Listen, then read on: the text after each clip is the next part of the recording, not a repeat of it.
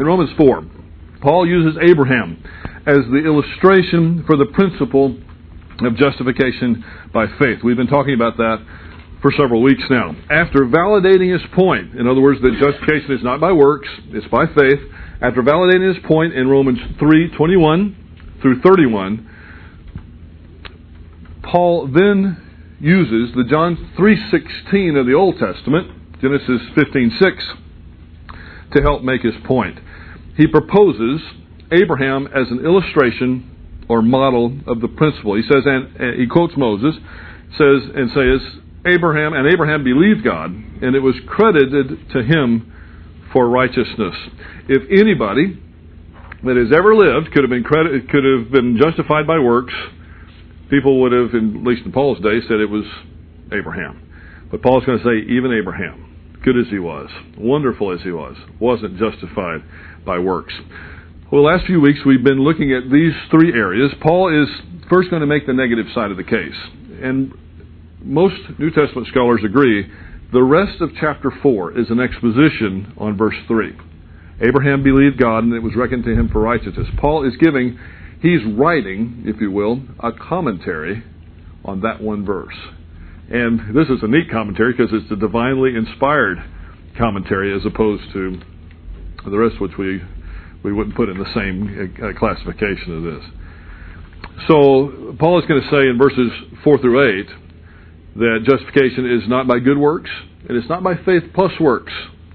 Most of the world that would consider themselves to be Christian believes either that they're justified by their works or they're justified by faith plus works. So don't let that one slide by without at least some serious thought.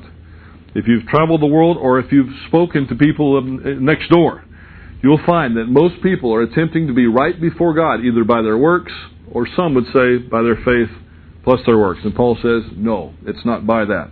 It's also not by circumcision. We studied that in chapter 4, verses 9 through 12. And in verses 13 through 16, we'll see that it's not by keeping the law. In verses 17 through 22, Paul will then expound upon how Abraham was justified. So he says how he wasn't, not by works, not by faith plus works, not by circumcision, not by keeping the law, and then he'll tell you how he was justified. We studied the first two of the negatives, and we've introduced the third negative, not by keeping the law, over the last 2 weeks, putting us, I think, in a position to appreciate more fully the exposition that we'll now have in the time that we have left tonight in verses 13 through 16. Read along with me these verses. Paul says, "For the promise to Abraham, or to his descendants, that he would be an heir of the world, was not through the law, but through the righteousness of faith. For if those who are of the law are heirs, faith is made void, and the promise is nullified. For the law brings about wrath. But where there is no law, neither is there violation or transgression." In verse 16, a verse that I believe is a summary statement of the verses of the truth that he's taught in the 3 verses prior. For this reason it is by faith, that it might be in accordance with grace, in order that the promise may be certain to all the descendants, not only to those who are of the law, but also to those who are of the faith of Abraham, who is the father of us all. So before we get into verse 13, think of verse 16 again. For this reason it is by faith, that it might be in accordance with grace. Can you think of any other well-known verse where Paul says almost essentially the same thing? I can. Ephesians 2, 8, and 9. There was a time when it hasn't happened lately. I don't know why. Maybe God thinks I can't handle it, or Satan's moving the people other places, but maybe I'm just not home enough. But I don't get to talk to Jehovah's Witnesses as much as I used to, or frankly would like to, because I figured it was a witnessing opportunity. I invited them in. Now, I'm not recommending that for everyone. If you don't feel comfortable, if you're a woman at home by yourself, you use your sense. But I invited them in because I feel like it was somebody that needed witnessing to, even though they thought they were witnessing to me. And a verse that I bring up with them almost every time now is Ephesians 2, 8, and 9. Because guess what? They forgot to tell them about that one in the training session of how to go and argue with people. Because that's essentially what some of the training sessions are about. For by grace you've been saved through faith. It's not of works. It's not of yourself. Not of works, lest any man should boast. And Paul says it here too in Romans chapter 4, verse 16. So if you're looking for verses that you can help people with that are of that persuasion and think that salvation is by faith plus works, and there are others, by the way, that are of that persuasion, many Roman Catholics feel that way too. In fact, I think if they would look closely at the doctrines from Rome, that's not Romans, but the church at Rome, you would see that is indeed what would come down from the top. Ephesians 2:8-9 and Ephesians 4:16 would be verses that you could go to if it matters. Now, sometimes you'll find it doesn't matter when you're discussing theology with somebody. It doesn't really matter what verses you have, and that's tragic. But if it matters, keep those in mind. Salvation is based upon divine promise, which is appropriated through faith, not keeping the law.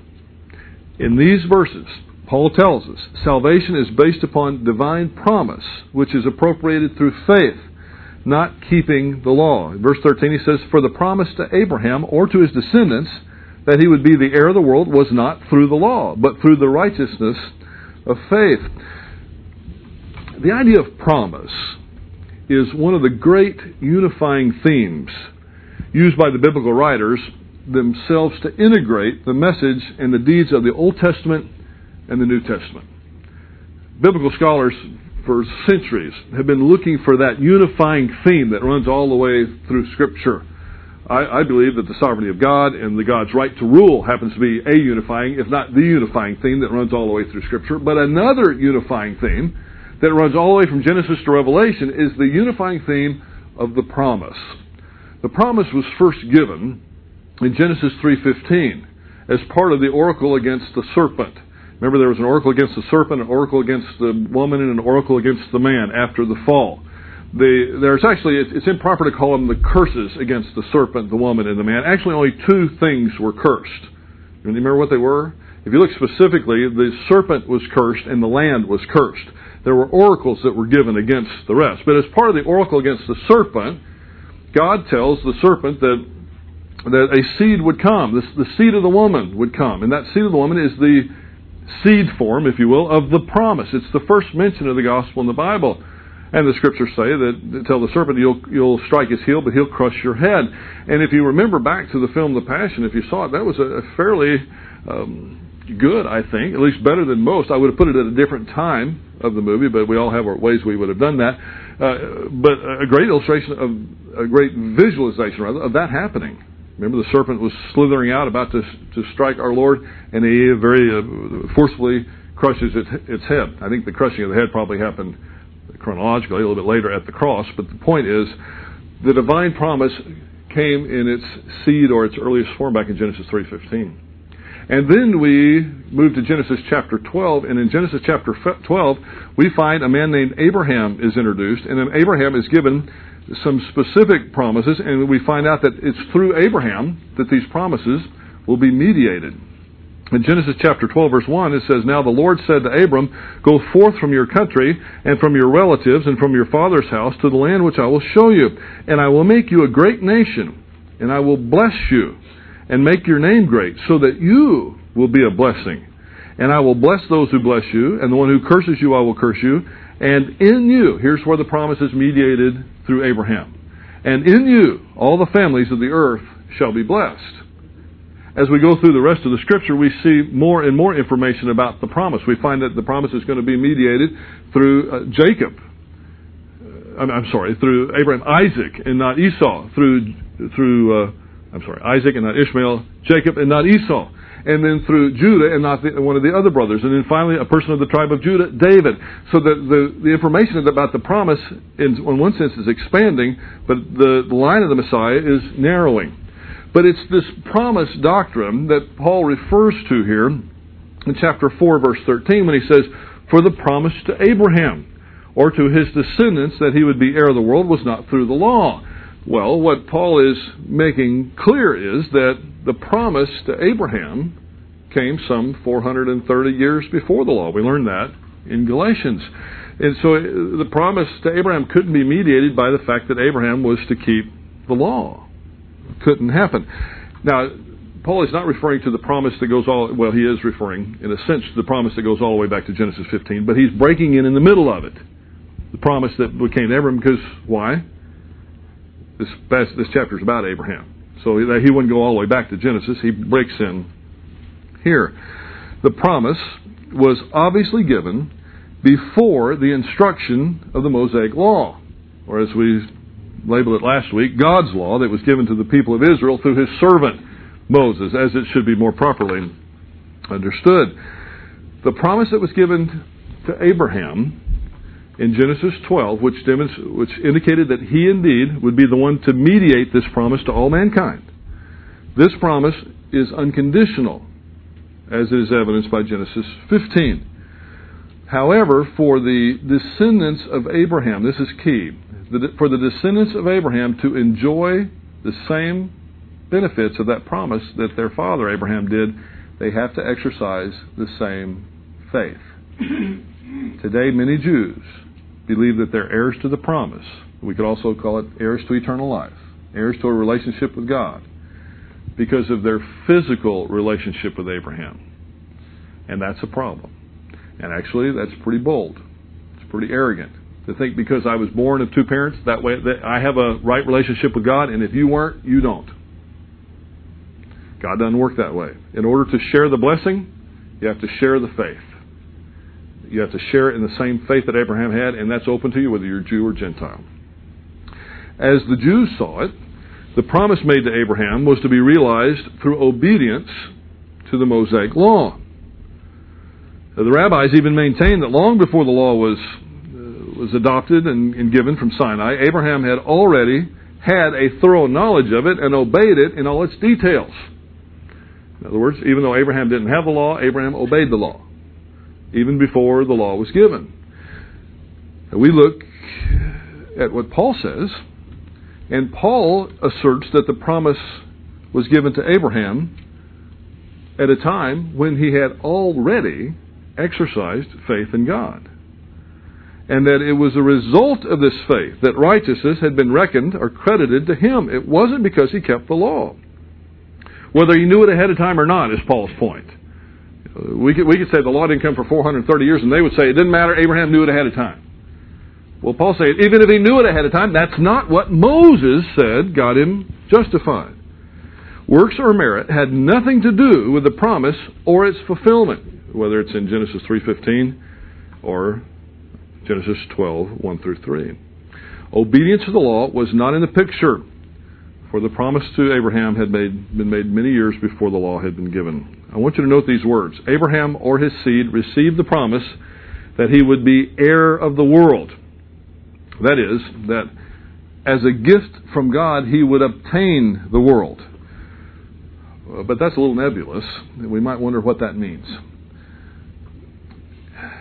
First of all, we need to point out that God's promise to Abraham contained these items. First, a title to the land of Canaan.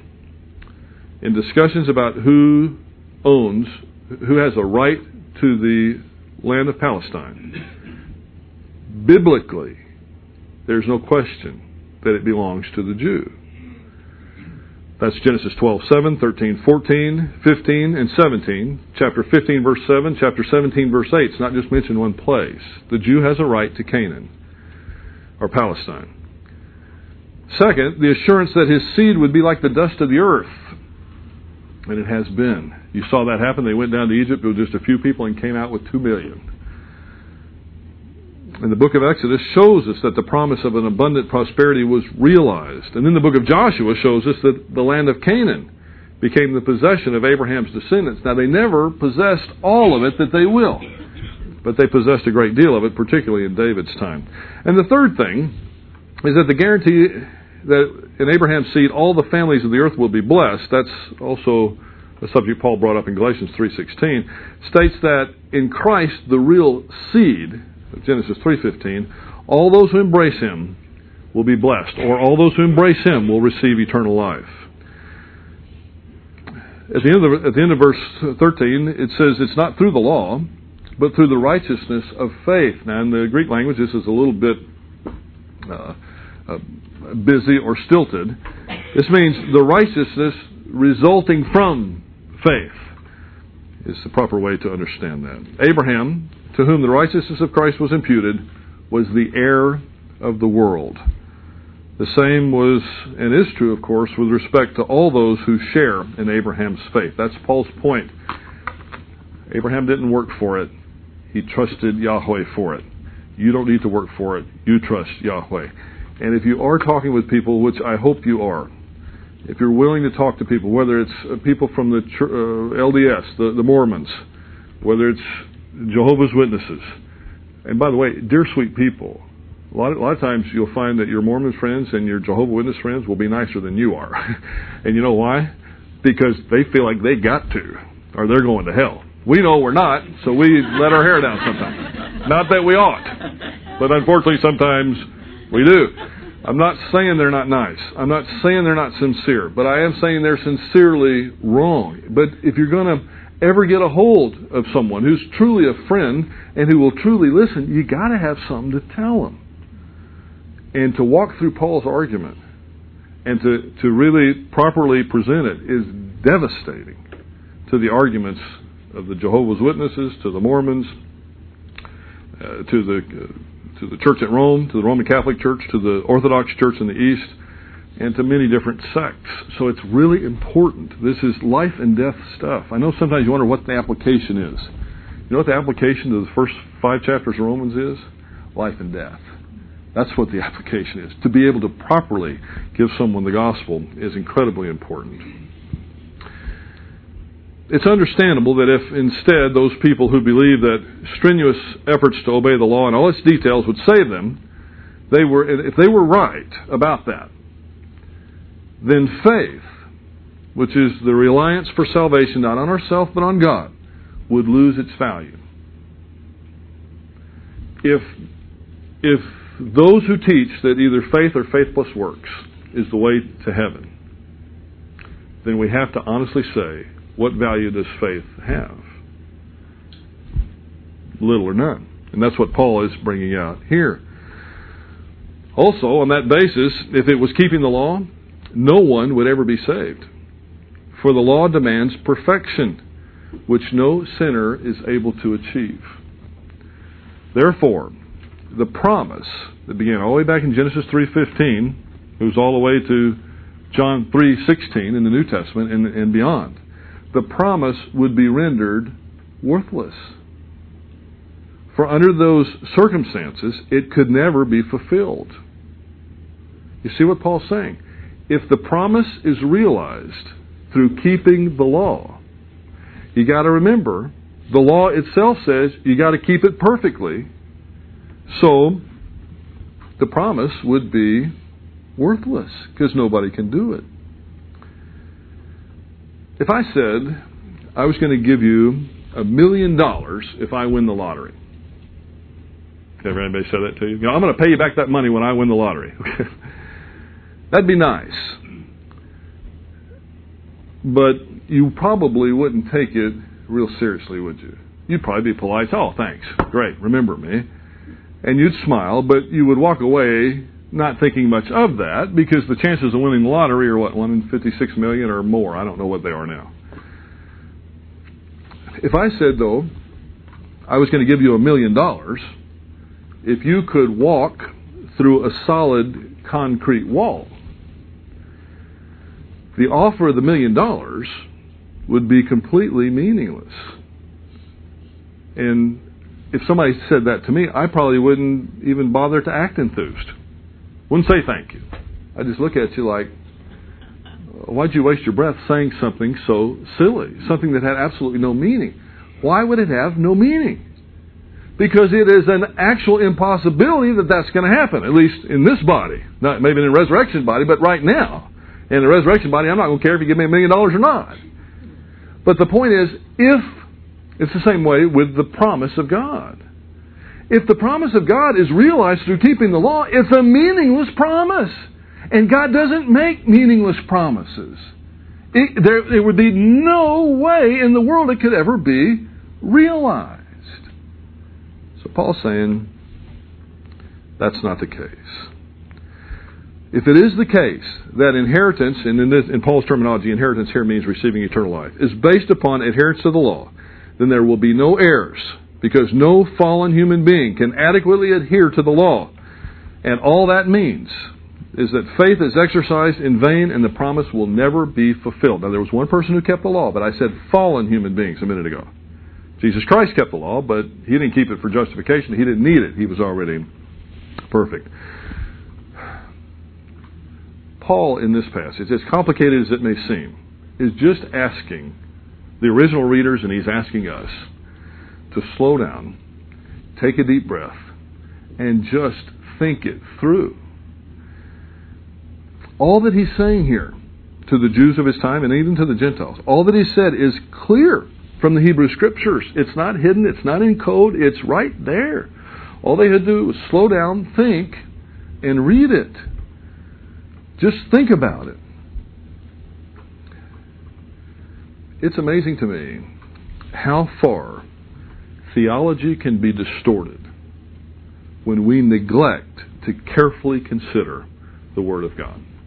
It's amazing to me how many people try to do theology apart from a careful consideration and a thorough study of the Word of God. Our systematic theology should be developed from our biblical theology. We should look at what Paul says in Romans. We should look at what John says in John. And we should after we learn that, we should pull all of that out and then systematize that into a theology. But you know how it happens most of the time? Most of the time people come up with a theology.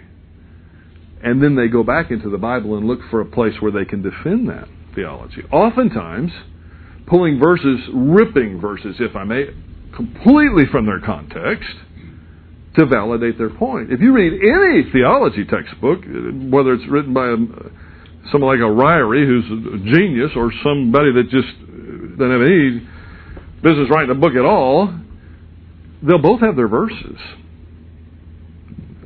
Well, I was given a job one time, or a task one time, to go through and check the verses that were given as references to some certain theological material that was going to be published on the internet.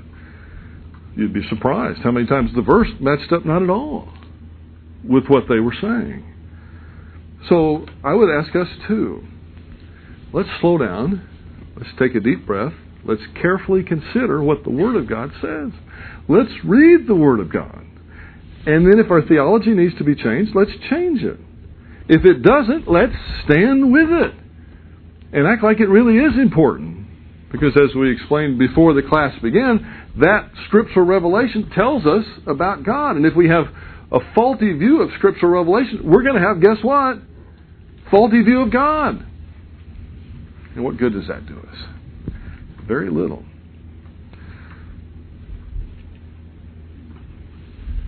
Verse 14. For if those who are of the law are heirs, faith is made void, and the promise is nullified. Now in verse 15, for the law brings about wrath, but where there is no law, neither is there violation. This is another verse that is a parenthetical verse. And when Paul likes to do this, and I'm sure for his original readers, this is something that they dealt with all the time in Greek writing. The Greeks did this a lot. For us, it kind of confuses.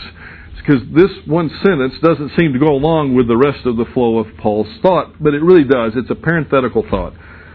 For the law brings about wrath. He's saying the law is not going to bring about the reception of the inheritance that you're seeking.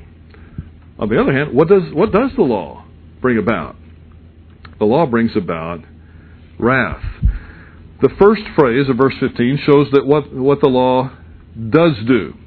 We've been talking a lot about what the law doesn't do. But what does the law do?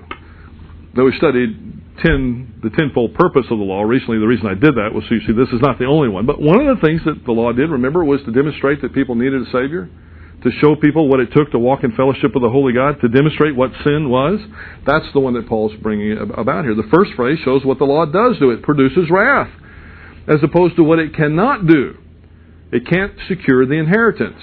And again, the inheritance in this context is eternal life.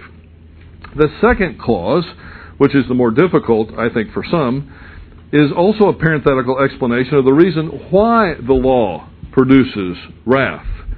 The phrase says, and where there is no law, neither is there any transgression. I know what some people have done with this. Let me make sure that you don't.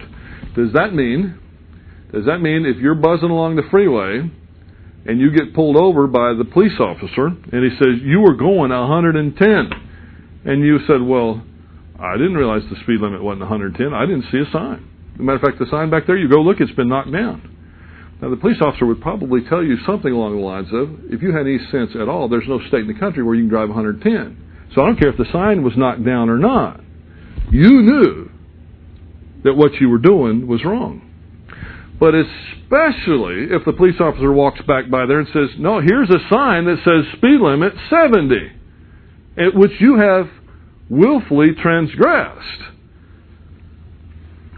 Then we can see that there would be wrath that would come from that.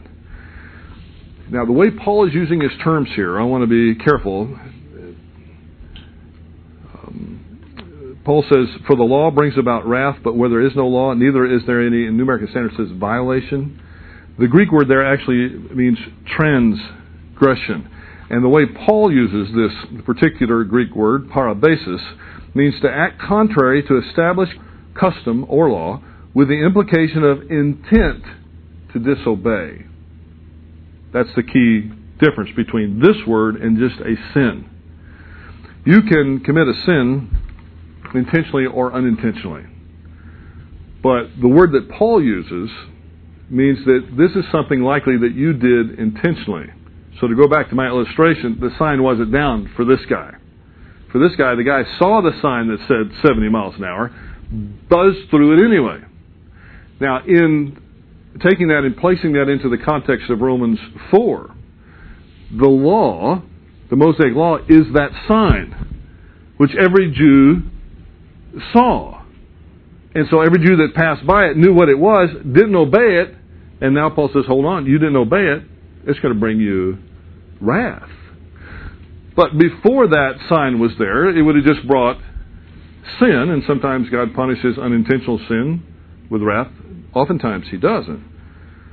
But even if the law was not present, Romans 5 is going to tell us, there's still sin. But the specific word here talks about intentional sin. This is the way that it could be understood. Violation of law turns sins into the more serious offense of transgressions, meriting God's wrath. Okay? And again, sometimes all sin is sin, but Paul is using some very technical words to separate out intentional sin from unintentional sin here. God gave the law to the Jews. The Jews have transgressed the law. So therefore, the law brought wrath to the Jews. It's really not that hard. What Paul's saying is, the law brought wrath. It didn't bring the inheritance. It brought wrath. Why? Because you knew it and you disobeyed it. That's all Paul's saying. It is a parenthetical statement. Don't allow it to throw you off in terms of understanding what's going on with the passage. Now finally, in verse 16, I believe verse 16 forms something of a summary statement, and it helps to draw this verse together as we close here in the last 2 to 3 minutes.